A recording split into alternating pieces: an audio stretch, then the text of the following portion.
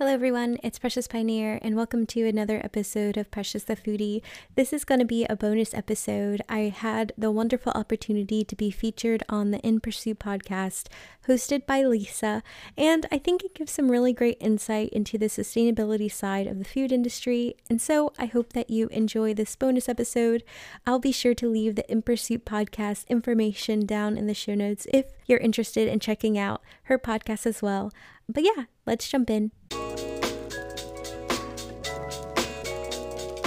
Hi, welcome to Precious the Foodie podcast, the show that will uncover stories through palates and memories. My name is Precious Pioneer, your host. I'm a chef, a creative, and a foodie. I'm meeting people all over the world using food as a medium to highlight truths into bite-sized pieces.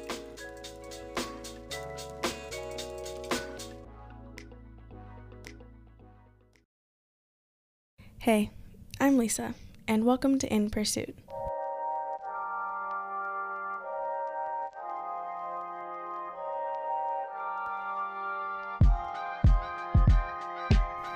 This episode is a part of the On Air series. On Air is a series featuring other podcast hosts, and the whole meaning behind it is to present the person behind the microphone. There are so many interesting and unique podcasts out there, and behind every neat idea is a really cool person. For today's episode in particular, I got to sit down with Precious Pioneer. She is known as Precious Pioneer on YouTube and Instagram, and she also has her own podcast called Precious the Foodie.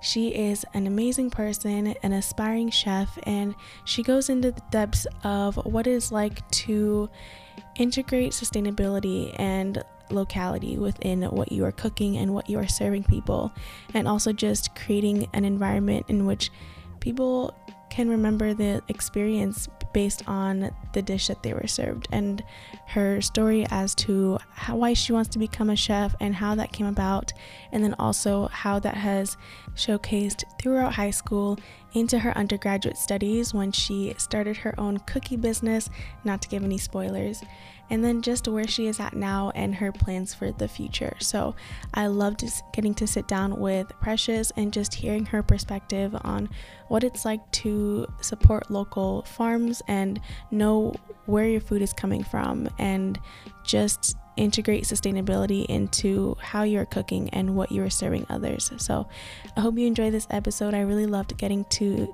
chat with her, and without further ado, let's get into it. My name is Precious. I go by Precious Pioneer online. I am an aspiring chef. I create content. I also have a podcast called Precious the Foodie, but I've just been staying busy lately during this quarantine time. How has quarantine impacted you as an individual, impacted your ambitions? Kind of a broad question, but just where were you at when quarantine hit and what had to change?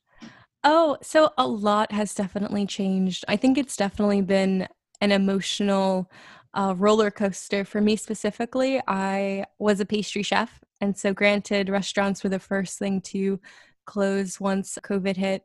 I remember it being kind of surreal because, like, in January, we toasted and drank champagne, and then literally as the months continued all the way until March is when the staff was completely cut off, and I was one of the remaining a couple of people left, and then it just got to a point where everything was closed down. And I had just graduated from college last year in restaurant management. I always would joke around with people saying, well, hospitality is a never dying field. People are always going to eat out, and never could I have foreseen that.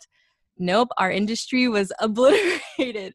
Like, my friends who work in hotels and all these different things, my friends who work at Disney and do a lot of the music production there, like, everything was completely taken away. So it was definitely a learning curve. I had to learn and figure out that my self-worth didn't fall into my job, which was new, So I think on a personal level, it's definitely affected me for self growth and personal development.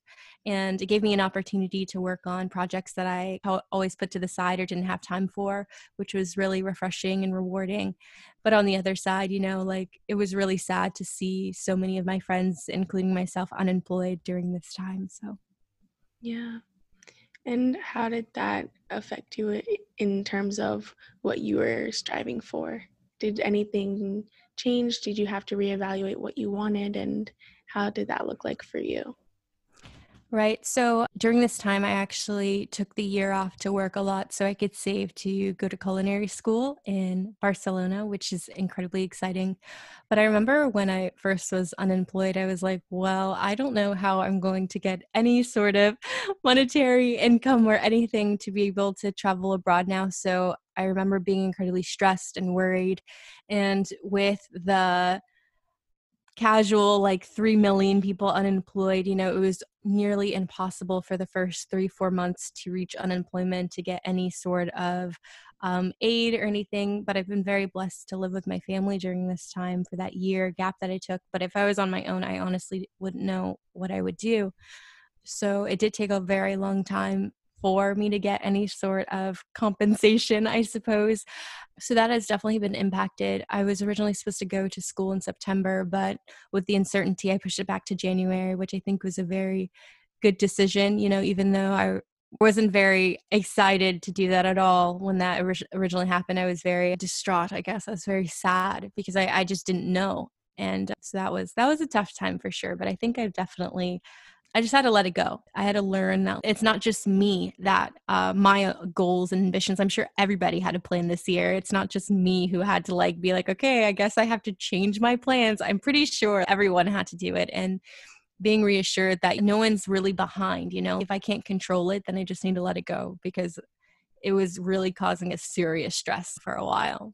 And Mhm. so I had to just accept that everyone's timeline has shifted back. I don't think anybody could have expected or predicted a pandemic. So, Yeah.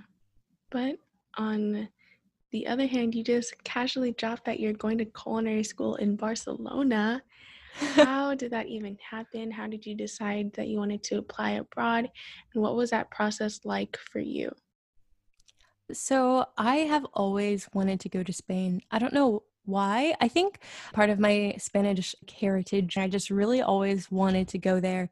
And they had a trip in high school, but in high school it was so expensive. The trip was like for 2 weeks and it was like $6,000 or something. And me going to college right after, I didn't have that much extra senior money, and I wanted to study abroad in college and do that, but I was a student athlete. And so we train all year round. So there's no way I can just leave school for 6 months and expect a good track season. So it was just this thing that I've always wanted to do. And I know I didn't want to study culinary in America because our cuisine and our culture isn't the best in that aspect. And I really wanted to learn not only how to be a chef, but how to be a really a sustainable chef. And I think that's what I really fell in love with this program because not only do they teach you farm to table, and basically anyone can learn how to cook. You can go on YouTube or pick up a couple cookbooks and you can learn how to cook, which is great. But the reason why I really love this program is because they not only give you the tools of how to cook, but then they give you life's problems, like the world's problems, and they ask you to use critical thinking of how you can find solutions to these larger climate change issues related to our food industry, especially with our agricultural issues and things like that relating to food currently. And I think that's what really inspired me because that's the kind of a chef and change that I'd want to do in my job. Yeah, kind of on that note of climate change and how food can really alter just the way that we live sustainably or the way that we don't. What are some issues in that field that you are really passionate about? When I was younger, I always knew that I wanted to feed people because we have a lot of issues in this world. I'm like, okay, I just need to focus on one thing. Like if I can fix one thing, that I think that's what I wanted to do. And looking at the bigger scale, of course on a very close microscopic level, we see homelessness and food deserts in America, especially disproportionately related to Black people in America and especially minorities and things like that.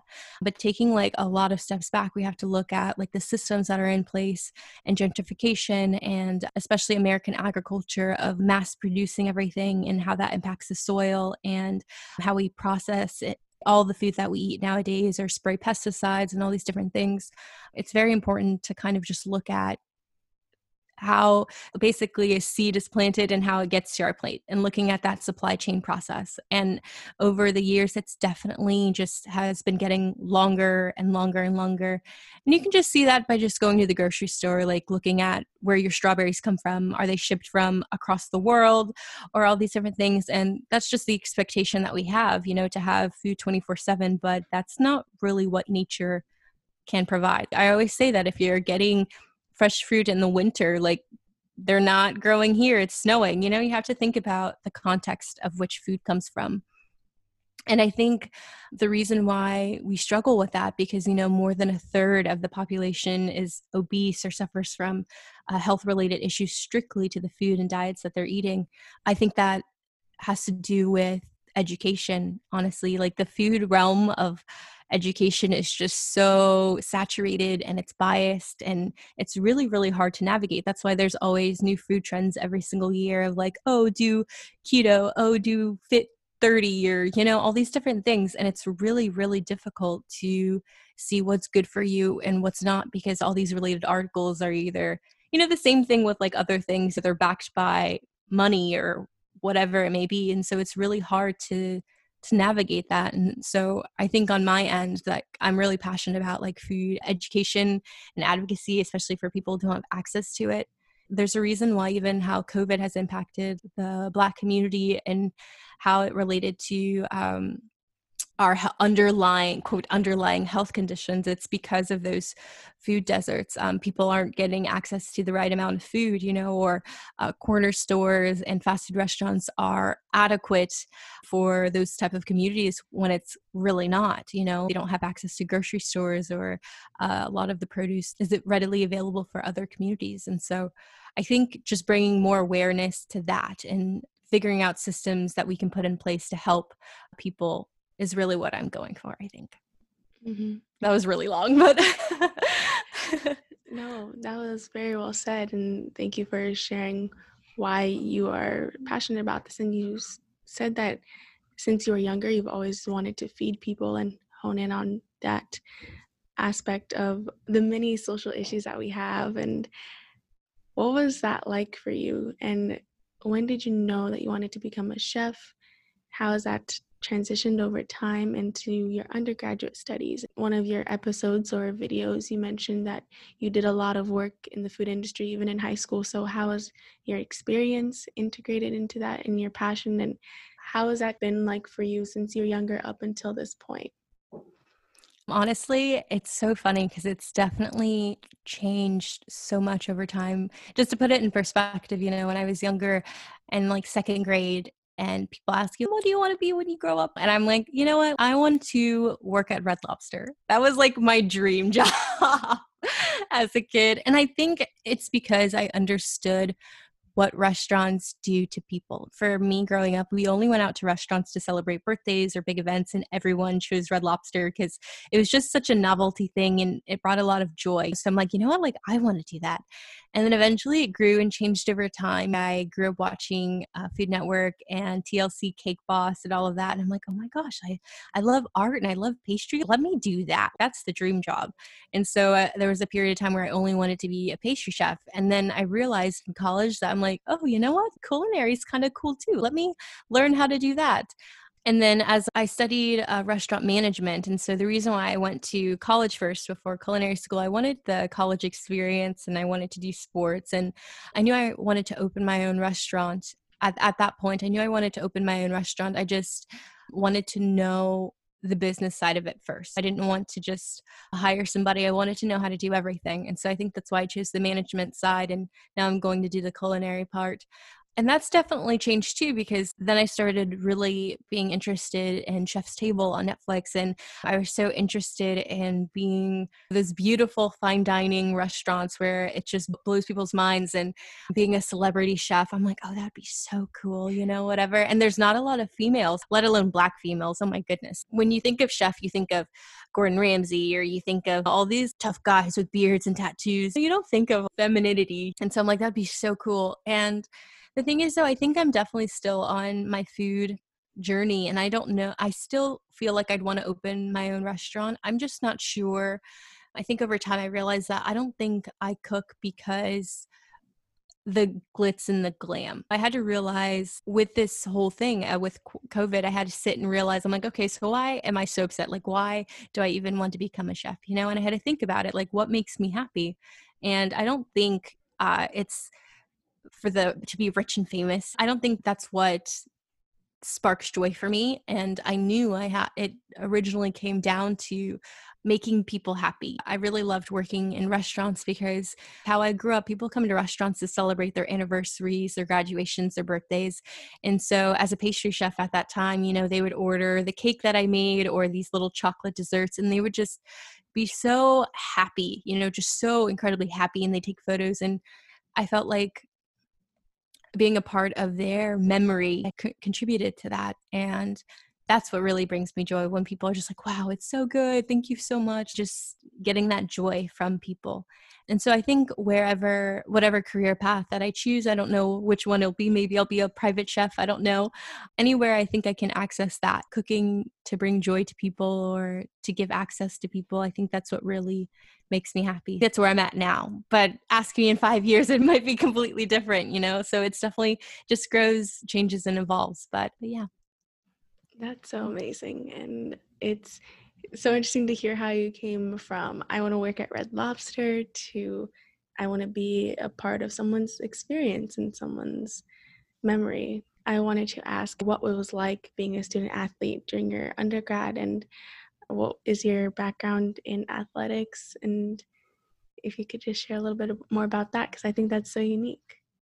Yeah, my athletic background is pretty funny. I'm the type of person that just wants to do everything and anything. And so growing up, I played softball for most of my life. Like, I was a really great softball athlete, and we traveled all over the US, and we played in Disney Wide World of Sports, which is kind of like a big deal as a kid. You're like on TV and all these things.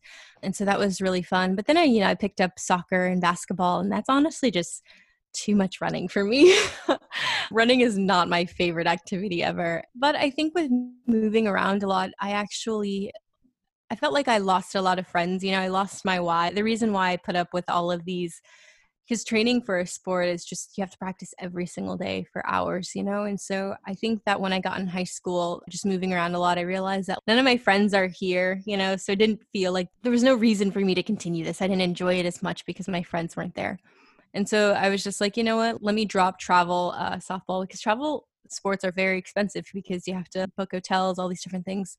And so I'm like, you know what, let me just play in high school. I'll just be varsity. That's fine. And I was okay with that. But then, funny enough, I moved my sophomore year. So my junior and senior year, I was in New Jersey, and I did play varsity softball my junior year, but my coach is just so awful. She played a lot of favoritism. So the parents of the high school were pretty wealthy. So they would just pay for extra equipment or all these different things, new uniforms, all this stuff. And so, of course, their daughters who weren't that good got to play more. And I'm not the type of person who likes to waste time. And so even though my spot was earned, I didn't play that much because my parents aren't forking out thousands of dollars to pay for this stuff for high school, let alone.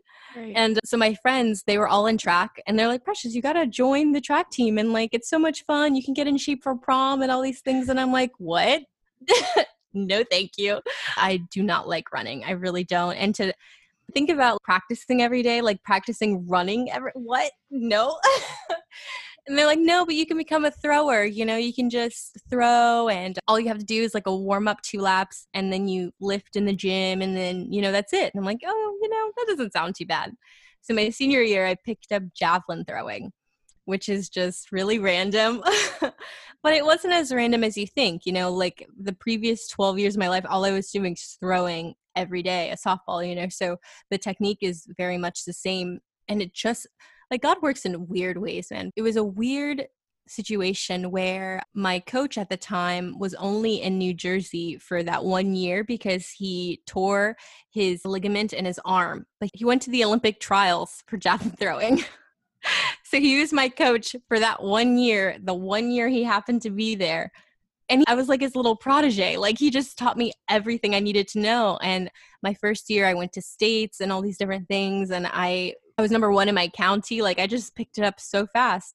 And I had already applied to my college at that point. And he's just like, Precious, you should just hit up your track coach at your university and see if you can just walk on. And sure enough, I sent him an email and I walked on the team. And then I became a D1 athlete at UCF. So that was really fun. That was really fun. Yeah. In college, like, I traveled a lot, I didn't make the travel squad until my sophomore year because college athletes are very different from high school. So it took me a while just to gain the muscle mass you need to gain, even though I was still the tiniest person there. Because throwers, I don't know if you've ever seen a thrower, but they are big, strong women. And I'm like scrawny and thin. So yeah, that was an interesting experience. But then, it was also really great. I think it really highlighted my college experience because I got a little pass to skip class to go to California for the week, just different things like that to be able to be an athlete. And that was just really fun. Really, really fun. But my junior year, I tore my ACL in my knee. And so that was the not so fun part. I had surgery on my knee and then I couldn't play anymore, but no regrets. It was a lot of fun. A lot of fun. That is the wildest path to being a collegiate athlete, just picking up on something. Granted, you had the skill and the technique from your previous softball experience, but just picking it up senior year, then continuing in college, that's so crazy. But have you noticed any ways in which your athletic background has integrated in you having a passion for food?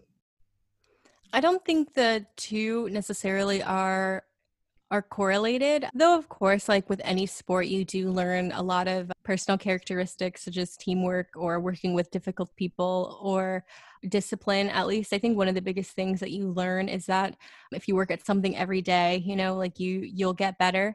And if you drop it, you lose it. And so I think one of the biggest things that I learned with that is taking those sort of characteristics with me.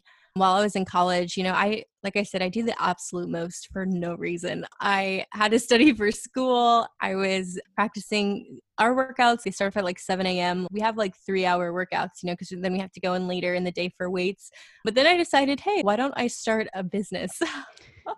So I started a cookie company while I was in college. And so that was really fun, but it was intense. I remember Valentine's Day, I had this catering order for like maybe 500 cookies or something. And so I remember just overnight baking casually, because the thing is, it's not like I had a whole bunch of equipment. I was a solo entrepreneur, and so I'm just baking batch after batch after batch and then letting them cool and then hand sealing them and keep packaging and all these different things. And then, I'd get a quick nap in and before I had my workout at like 6 a.m. and I'm like, okay, well, I'm gonna go. And then right after the workout would end at 8 and then I had my first class and then I'm like, wow, this is not ideal. There was some naps that were taken in the hallway. Like, it was just the super struggle.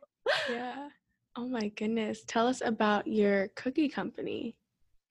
So I was really passionate. That's when I realized how passionate I was about eating local. And so one of the biggest things that I really advocated for, my cookies were vegan and they were avocado based, which was really unique. So instead of butter, they were used with avocado, which is a really, really good fat. And it made the cookies like really fluffy and light. And the coolest thing about it that I really loved is that I got a lot of my ingredients from a local farm that was maybe 5-10 minutes away. And so I was able to like bike to their farm every Saturday and like pick up fresh eggs or whatever. And then on the weekends, I would go on farmers markets that were in Orlando or around Florida.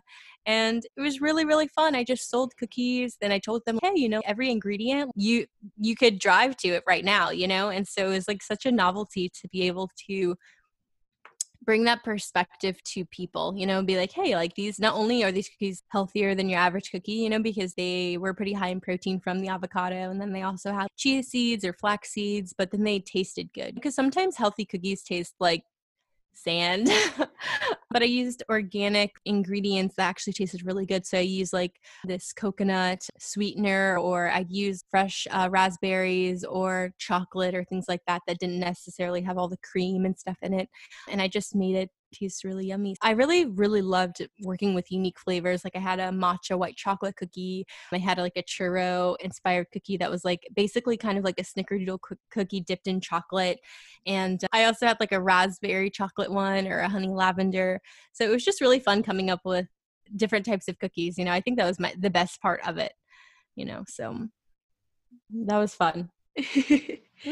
I was going to ask you if you could clear up some misconceptions of what a foodie is, because you kind of dove into this in one of your episodes, the one about obesity, the weight loss, and just what people perceive a foodie as to what the reality is.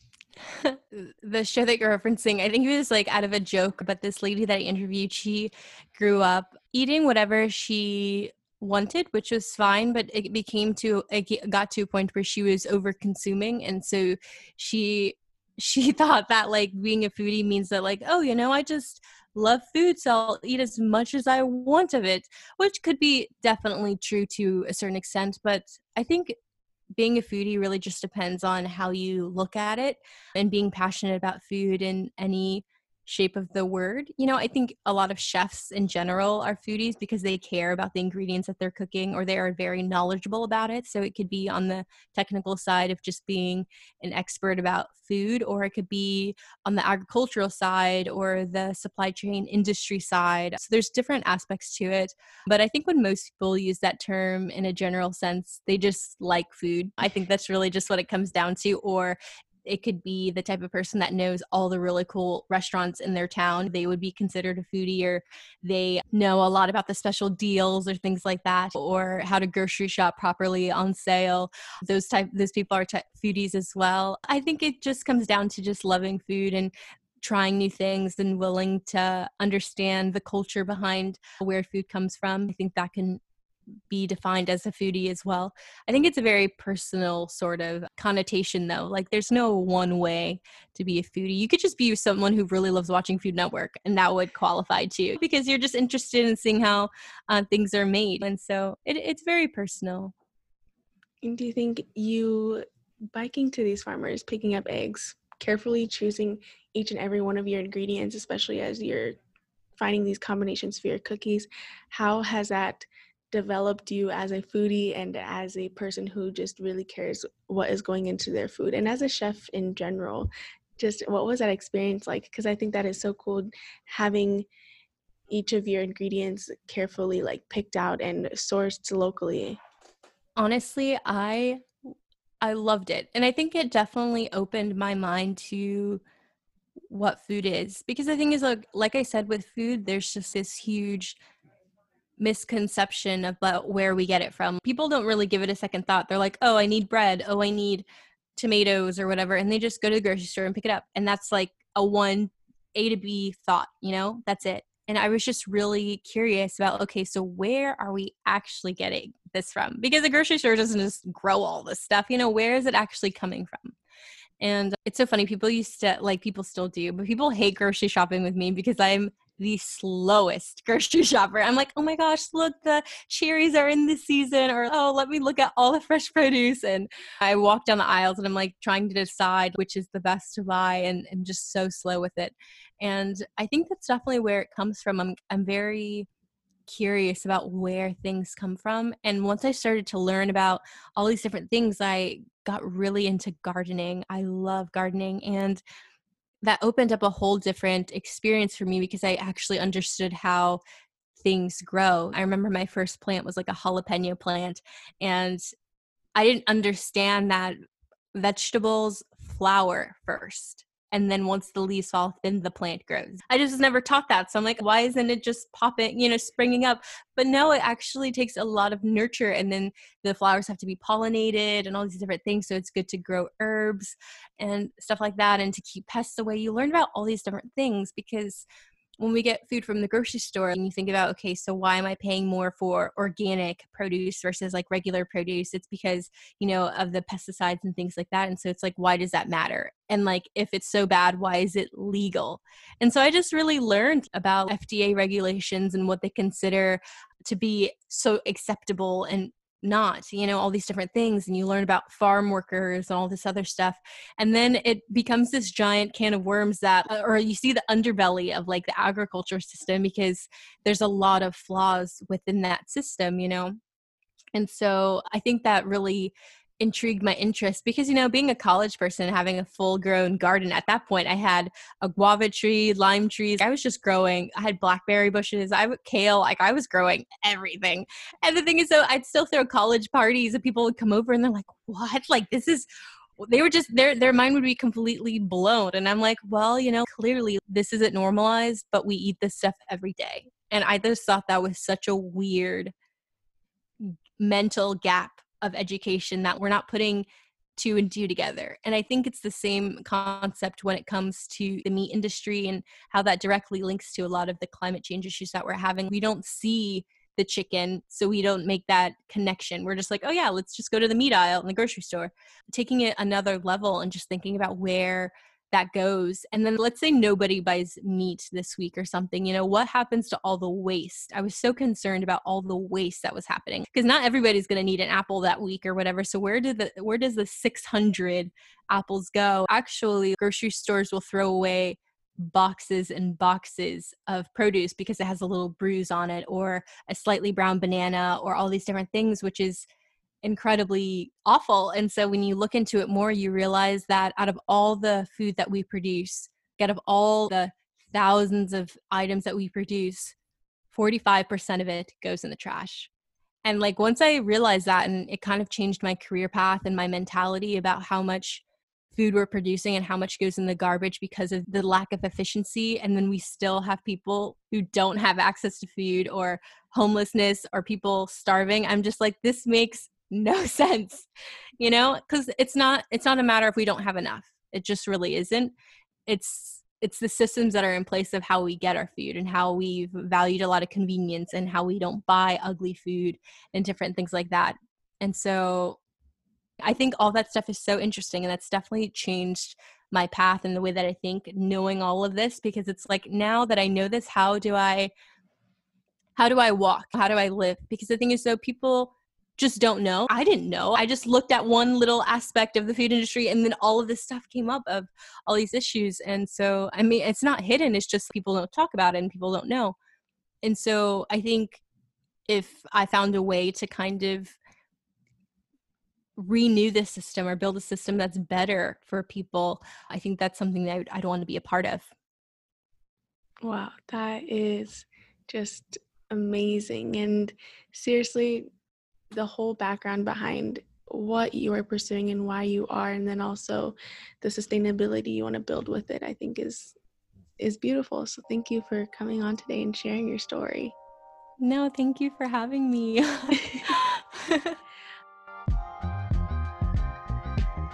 And that was my episode with Precious Pioneer. Thank you so much for listening, and I hope you enjoyed it just as much as I did. Make sure to go check her out on every platform, every social. I will leave them linked in the show notes, and you can just watch her YouTube videos, listen to her podcast, all that. She's an amazing person, and I actually loved getting to know her. So thank you so much, and I will see you next time. Bye.